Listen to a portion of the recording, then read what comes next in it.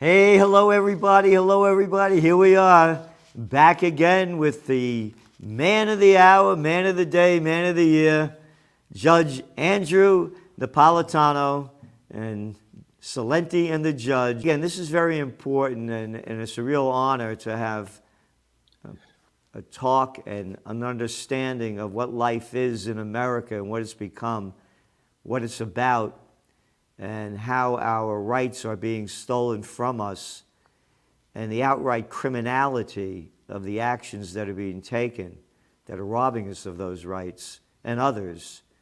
And there's no man in the United States that knows the Constitution, that's a judge, that is really a man of action as well as words in talking about how we're losing these rights and the effects that it's going to have on us and has on us. And his latest article is When Are Secrets Not Secrets? And it's about when the murderous George W. Bush, he doesn't call him murderous, I do, because this is a guy, another daddy's boy, born on third base and thought he had a home run, that lied us into the Iraq War, saying that Saddam Hussein had weapons of mass destruction and ties to al-Qaeda, and the media went along with it. We did an article in one of the Trends journals about how few people the media had on talking against the war and the lies that were being told, and major newspapers like the New York Times selling the lie that Saddam Hussein was getting them aluminum tubes and all this other crap, and that he had weapons of mass destruction and ties to al-Qaeda, all of which proved false. But yet, the war went on for many years, people killed, the whole country destroyed, and not a word that the president lied us into this war, no Nuremberg trials, and his other war, the Afghan war, anybody that said anything or didn't look right, boy, you were in trouble, or else they'd even send you to Guantanamo. And this is an article about how last week President George Bush's torture regime, this is a quote from the article, reared its head in unusual argument before the Supreme Court. Judge, please tell us about that argument before the Supreme Court. Gerald, it's a pleasure to be on with you. Before the cameras came on, when I kiddingly said, what are we going to talk about? You said, well, we're going to talk about how you might end up in Guantanamo Bay. And I said, yes, and the government will claim that they have secret evidence that they can't reveal because it's a state secret. So this concept of state secrets, when the government has information that it says justifies confining someone, or in this case, torturing someone, and it can't reveal what that information is. That issue is four square before the Supreme Court of the United States. This case was argued just last week. So just by way of brief background, this guy Abu Zubaydah was picked up by a militia in Pakistan in 2002, turned over to the CIA. The Bush administration said he was a high-ranking al-Qaeda member, a member of their management team, who had valuable information about al-Qaeda, and the United States government needed it, so they tortured him in Poland for 4 years. At the end of the brutal torture, the CIA said to the Department of Justice, this guy's not an al-Qaeda, he's been telling us the truth, and we have no evidence of anything against him. And they told the same thing to Senate investigators. They still shipped him to Guantanamo Bay. So he's been in Guantanamo Bay since 2006. When Justice Gorsuch on the Supreme Court last week said to the federal prosecutor, how can you keep somebody confined like this since 2006 for 17 years without any evidence of wrongdoing? The response was, it's a state secret. So the whole concept of what is a state secret is before the court. When the torture was over, his lawyers filed a criminal complaint against the CIA, its American psychologists, and the Polish intelligence agents who actually did the torture before the European Commission on Human Rights. And they found that the torture did take place and they referred it to Polish prosecutors. Polish prosecutors subpoenaed the evidence of the torture from the Justice Department. The Justice Department said it's a state secret. Back to the Supreme Court, Justice Gorsuch. What do you mean it's a state secret? These two psychologists wrote a book about it, and they described what they did and who this guy was in the book. How can something be a state secret? The prosecutor. When we're fighting a war, our ability to keep secrets is enhanced. Justice Kavanaugh. Oh, what war are we fighting? The prosecutor. We're fighting a war in Afghanistan. The whole courtroom breaks out in laughter. Are you the only person in the world who thinks we're still fighting a war in Afghanistan? This is why I called it a very unusual oral argument, in which the government's arguments were irrational, nonsensical, and based upon a governmental urge to hide its wrongdoing, its embarrassment, its lawless behavior. There's a statute against torture that George W. Bush signed into law, and his administration still did it. And now the Biden administration, well, it's the collective attitude of those in the Justice Department that the government can do no wrong, is still trying to defend it and still trying to keep it secret. Why is this important to the people watching us now? Because of the humorous one-liner that you and I articulated before the cameras came on. If they can do it to him, they can do it to anybody. If this state secrets nonsense, which is a fraud, can be used by the government, if the government can say we have a secret and we can't reveal it, and judges will just accept that without looking at the secret and deciding whether or not it will adversely affect, its revelation will adversely affect national security, then we don't have due process in this country. Well, we don't. And again, you were going back in this article about how this all began in October 6, 1948. A government plane was leaving Robbins Air Force Base. The plane crashed. The crew was killed. The spouses of the crew, who all collected the statutory amount of money that you get when your spouse is in the government service and dies on government duty, sued the government, not for money, but to find out who manufactured the plane and why it crashed. The government said, we can't tell you, it's a state secret. The case went all the way to the Supreme Court. In 1953, the Supreme Court upheld the government's argument. In those years between 1948 and 1953, federal prosecutors told at least a dozen federal judges that the information about this plane was a state secret.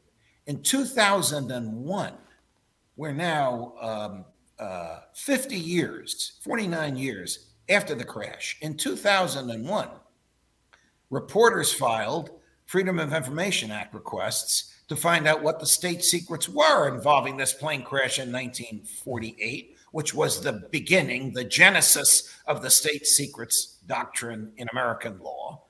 And a federal judge ordered the government to reveal the secrets. And what they revealed was there were no secrets. There were no secrets. The whole argument that the Supreme Court bought, hook, line, and sinker, was a fraud. And all the dozens of times that the government has used this argument in the past 68 years, and it always wins when it uses the argument because the judges are too timid to pierce the argument and say, show me the secret in secret, and I'll decide if it's a secret. They didn't do that. The government just bought this fraud. It's a horrible fraud, and it's been used by the government to mask its unlawful behavior. And it's across the board. I mean, Yes. We have no freedom. I mean, going back to this, what you were talking about here, that this clown who said we're at war.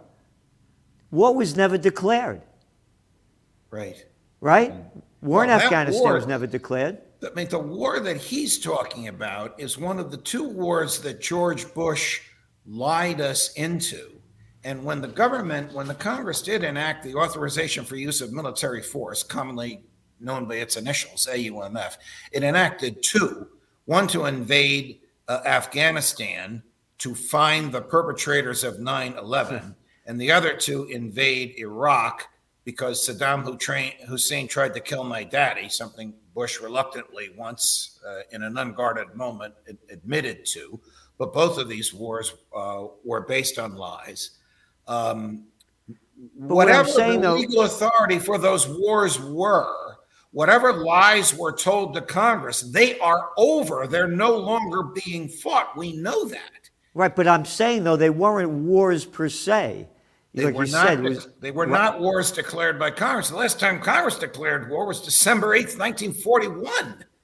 And if we're talking about, trials and judges, and number one, what are we doing in Guantanamo? Isn't that a place down there in Cuba? What are we doing with why is America down there? That's not our land. We don't own that. We leased a military base from the government of Cuba in the Teddy Roosevelt administration, and then announced we would never leave. Yeah. And Bush. Could you imagine another country doing that to America? Right. And how about Cuba having made a deal with Teddy Roosevelt, and they had a prison in Miami? Correct. It would be comparable. You're right. It would start a war. How about the Chinese leased some land from Texas and decided they were never going to leave? So we never left, and that's why Bush and his Attorney General Alberto Gonzales decided, send these prisoners to Guantanamo Bay. The Constitution doesn't apply, the laws don't apply, and the federal judges can't regulate you. Justice Sandra Day O'Connor wrote a terrific opinion saying, forget about it. Wherever the government goes, the Constitution goes with it, and it must comply with the Constitution.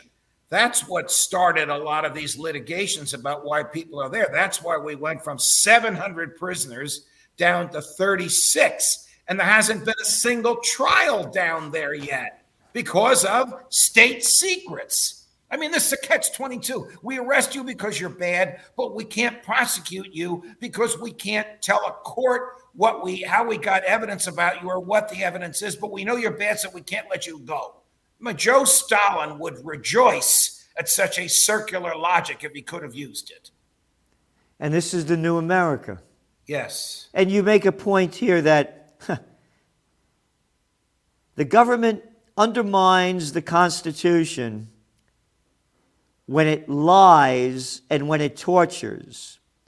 What kind of society enforces criminal laws against harmless drug users, but not against harmful government torturers?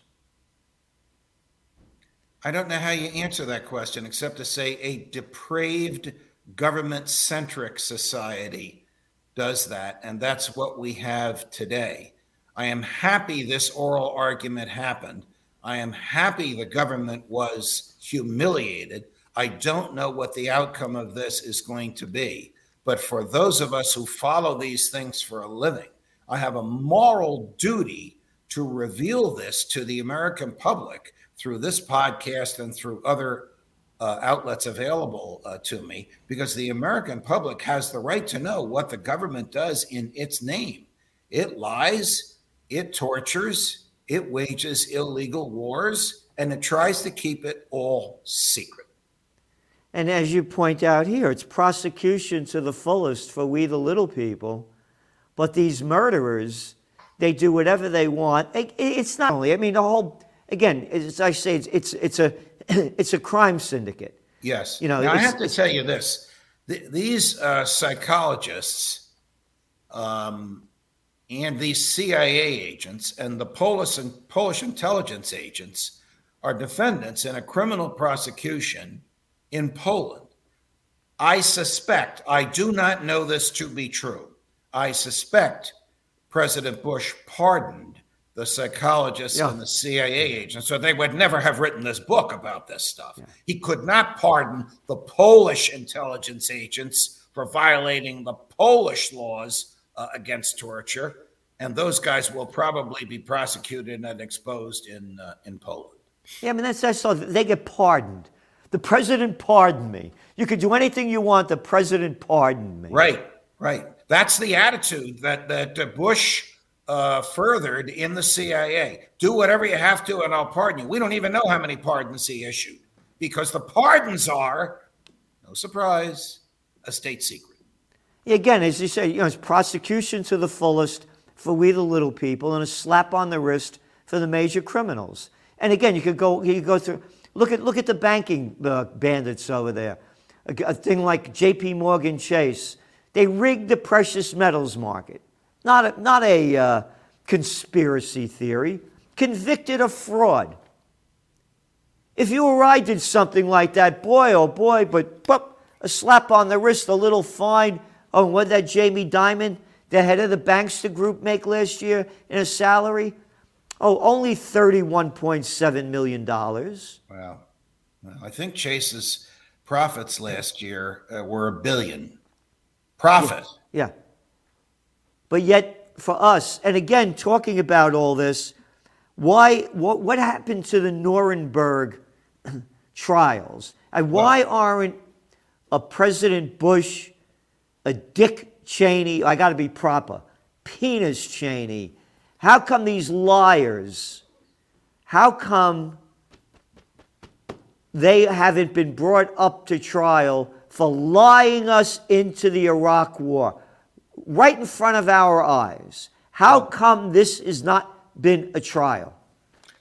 All right, let me address Nuremberg in two ways. First, George W. Bush has been indicted by a Spanish prosecutor in the EU. There is, as we speak, an EU-wide arrest warrant out for him. He cannot go to the EU unless he wants to risk being arrested and detained and prosecuted for war crimes. But the other aspect of Nuremberg is not only the trials at Nuremberg, which were based on the theory that the German government violated the natural law by slaughtering innocents. It may not have violated German law, but it violated the natural law. That's a great leap in the right direction, that there's a law that governs all governments and they can't change it. But the Nuremberg Code, which is a treaty to which the United States is a signatory, prohibits doing some of the very things that the Nazis did, like forcing people to take experimental drugs against their will. Gee, does that sound familiar, Joe Biden? Does that sound familiar, Andrew Cuomo and Phil Murphy and all these other governors that are trying to punish the unvaccinated? It's a violation of an international treaty, as well as a violation of the American Constitution and your sovereignty over your own body, for the government to force you to take a vaccine, particularly an experimental one, against your will. Why is there no uprising? Why isn't any? You're the only person talking about this. The information that you are now putting out to the people, the knowledge that you have, so deep and so legally sound, is not being heard anywhere. I mean, it's a crime against humanity. Well, we're in a similar situation to that which you described earlier during this podcast, Gerald, when you reminded the listeners of how one-sided was the media and the opinion makers with respect to the war in Afghanistan and the war in Iraq. It is the same thing now. It is so one-sided. Now, my arguments are based on reason and law. If they were based on science, and Mark Zuckerberg and his crowd didn't like the science, then they would take us off of their platforms. That's how one-sided this is. But I can tell you, without any dispute, it is unconstitutional for the government to force you to take a medication because you have sovereignty over your own body. That's a no-brainer. The Supreme Court has ruled that in several cases. But you don't hear those arguments being made today. All you hear today is the demonization of those who don't take vaccines. The unconstitutionality of this. You're right. No one but you talks about that. I've not heard that what you just said. Could you repeat that one more time? Sure. The Supreme Court has ruled that you have sovereignty over your own body, that the decision maker for what goes into your body is you and not the government. It is therefore unconstitutional for the government to compel or harass or coerce you into taking a vaccine against your will. You have the right in every state in the union as a sick person to refuse medication. You certainly have the right as a healthy person to refuse medication. This is a no-brainer, but the government doesn't want to hear this argument. And they don't never speak about that on the media at all. No, they don't. They don't care about the Constitution. They don't even care about common sense, which is why this prosecutor told the Supreme Court we're still fighting the war in Afghanistan. And of course, that shows you the level of arrogance and stupidity of the people in charge of our lives. Yes. And look at these little kids that they're forcing to. You don't go to school if you haven't been vaccinated. I mean, it's just like little kids walking around with masks on, freaked out outside when the chances of getting the virus outside are less than 1%. Right. According to the data. According to their own data, right. Yeah. Right. And the recovery rate of people 1 to 19 years old is only 99.997%. I don't know what the answer to all this is, Gerald. You and I are in the business of exposing the government and doing so rationally. And I try to ground my arguments in the law as it is written and as it's understood and as it's practiced and as the Supreme Court has interpreted it. But nothing seems to change. Maybe there'll be little changes. Maybe the Supreme Court will obliterate this state secrets document. Maybe the Supreme Court will order the government to release people that it has no evidence against. I don't know where it's going to go. I don't know if this is just a happy blip because the justices beat up on this poor federal prosecutor, or if it's going to result in some significant change in our jurisprudence. I can't predict the outcome. Yeah, well, it's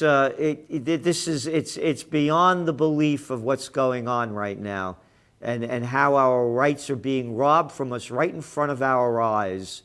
And I have to tell you, the magazine this week's was 165 pages. Last week, 179 pages.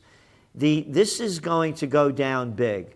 There's going to be a very strong force of people that are going to unite in a populist movement against the government, not only in the United States, but in many nations.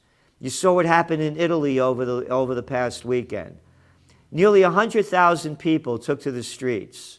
And what they have is they only focus on, they broke into the union office and they did disruption. They smashed things down. They had no right doing it. The agents provocateurs always do that. Right. But the point that I'm making is there is a sizable segment of society that is uniting against the draconian laws, the rights that have been stolen from us. And I believe there's going to be a very strong populist movement. I say they're going to be anti-vax, anti-tax, anti-establishment. And there's going to be a big pushback. Again, the reason that Donald Trump won the election in 2016, and again, the Trends Journal was the first magazine in 2016, May, to call him a winner. It wasn't that people liked him so much. They couldn't stand Hillary Clinton and the establishment. Her negative ratings were nearly as high as Trump's. So the people are going to be looking for dramatic change. Yes. And I believe that now, more than any time in my lifetime, there's never been a better time to form a new anti-establishment, anti-vax, anti-tax political movement. Well, you've been working in that for a long time, and now all these ideas and all this animosity and all this government misbehavior is becoming exposed, and it's coming together. And I agree with you. It's international. We'll see where it goes, my dear friend. And one other thing, you mentioned about the Spanish court wants to bring George W. Bush up for trial. How come nobody in America has tried to do that? Because most prosecutors in America are part of the establishment. I mean, there's no question but that Bush and Cheney are war criminals. The question is, who has the courage to prosecute them? Has anybody tried to do that? I don't think so, or I would know about it, and I've not heard about it. Boy, I would like to do that. How can I go about doing that? You'd have to have Joe Biden appoint you as the United States Attorney for the Northern District of New York, and then you could do it. but could a citizen sue or anything? That would be novel. Yes, you could do that, but it would be novel. I'm not sure how it would go. Wouldn't result in an arrest. It would result in a declaration that it happened. Yeah. The one in Spain, or it's actually EU-wide, is a criminal prosecution if he ever sets foot in the EU. Well, we have criminals in charge. As I said, this isn't a government anymore. It's a crime syndicate. And it's run by the banksters, the drug dealers, the military-industrial complex, and big tech. And Judge Napolitano, thank you so much for being on with me today.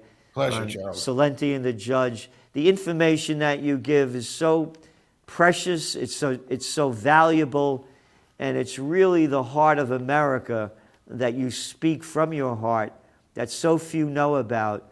And a person of your knowledge and your background and your work in your life is so cherished by so many. So thank you so much for being on with us today. Until next week, my friend. Thank you.